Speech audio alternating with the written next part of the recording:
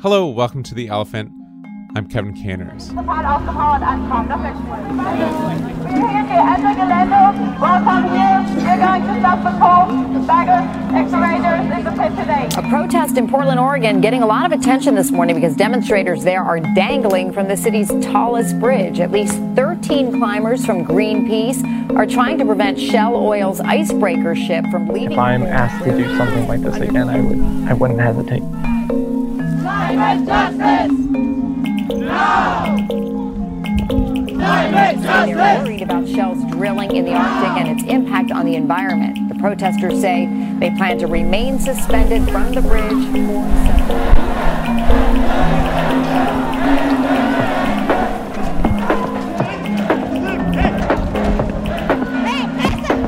for to maybe even 45 kayaks or canoes, maybe even more. Some of them are manned by two people, some of them are just solo. And everybody here just hoping to be able to stay in the middle of the limit for as long as they can to prevent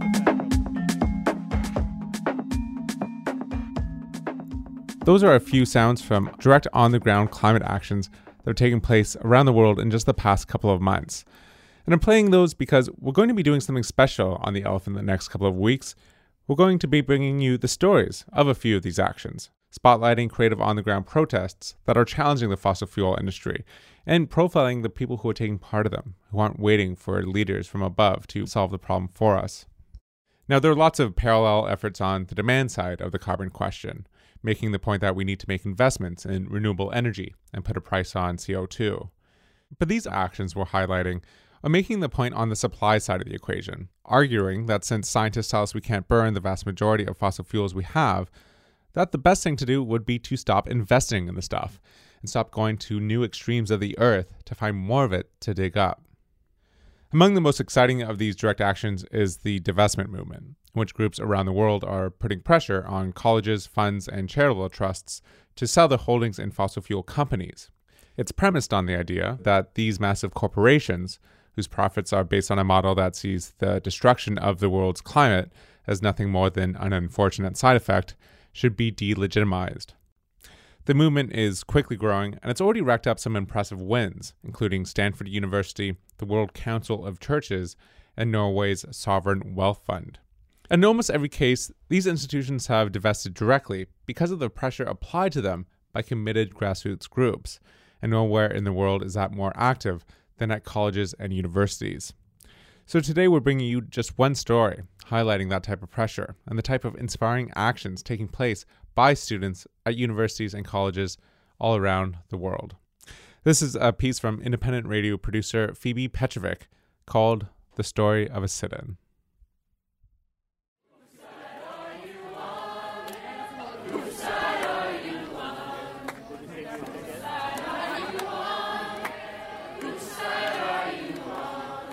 In March, we asked the administration to account for the social justice implications of their investments in the form of the exploitation that the fossil fuel industry commits on communities.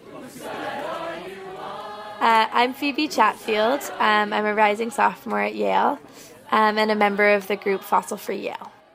Across the country last spring, there were campuses with organizations just like Fossil Free Yale who were all feeling a lack of response and a lack of engagement from their administrations.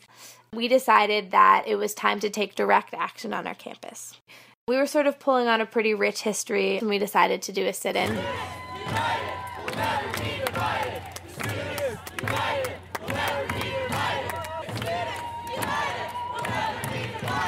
All of a sudden, it was April 9th, and it was the day that we had decided for the sit-in. We gathered with about all 50 of the students in a building nearby, and then we sort of formed a little line, and we sort of tiptoed across the courtyard and opened the door of the building and filed inside.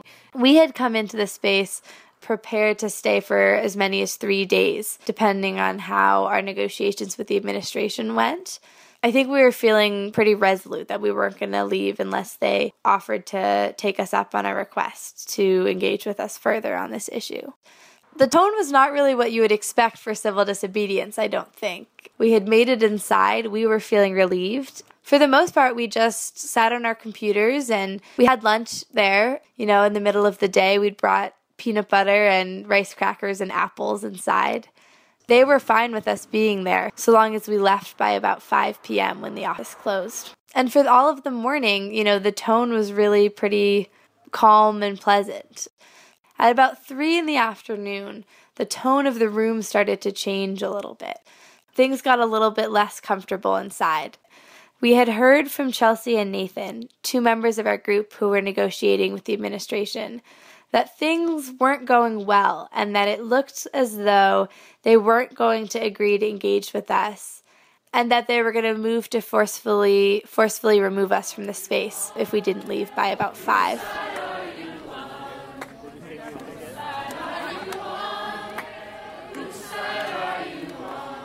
Once it was clear that we weren't going to leave willingly, the head secretary gathered us together and had us sit on the staircase. There we were, all 50 of us, in little rows on this big ornate marble staircase. And we were sitting there, kind of nervous and fidgety, listening to her read this speech. The speech she read, I think, came mostly from maybe the Yale handbook or one of those waivers that we'd had to sign at the beginning of the year.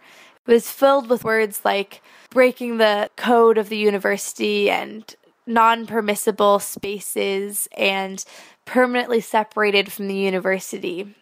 And just as she's reading this, we started to hear outside a big crowd of students. We could hear chanting and singing, and the Native American drum group started to play. I think word had gotten out that we were going to be arrested. And it was really clear to me in that moment that even though our administrators weren't going to listen to us, that we had the support of the student body and that what we were doing sort of fit into a long line of populist protest and resistance that felt really meaningful.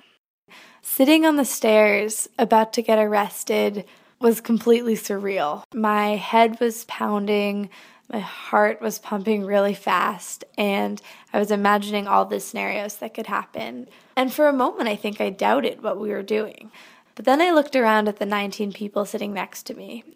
Kind of out of nowhere, we just started singing. We sang this protest song that one of our members had taught us. The lyrics are, they told us it was over. They told us the world gets colder. They told us it was too much on our shoulders. But we believe that we will win.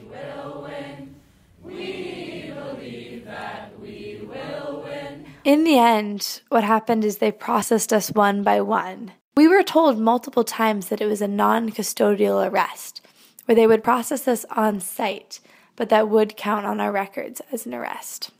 After I got my paperwork done, I walked outside of the building. I'd heard the crowds from inside, but only faintly. Walking outside, I could see hundreds of students there, and they'd formed a big line or a little hallway for us to walk through. It was really incredible to see the sort of support that was there and kind of was another surreal experience out of a pretty crazy day. The sit-in was really important for Fossil Free Yale as an organization.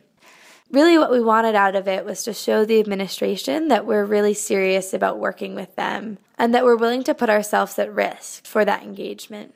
I can't say that I know that we were successful in that way. It was pretty disheartening to me, the blatant disrespect that we received from the administration, and has left me a bit unsettled about what the opportunities may be for future engagement.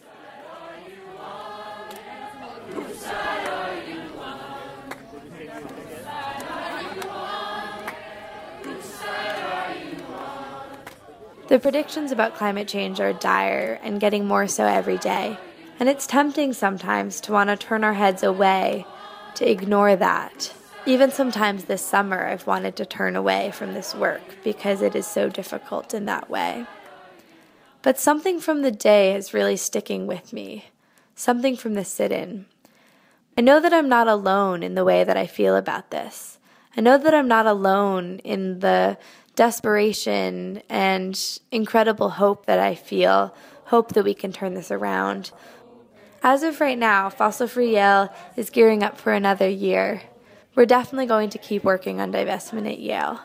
And I hope that the administration now can see how serious we are about that. We believe that we will win.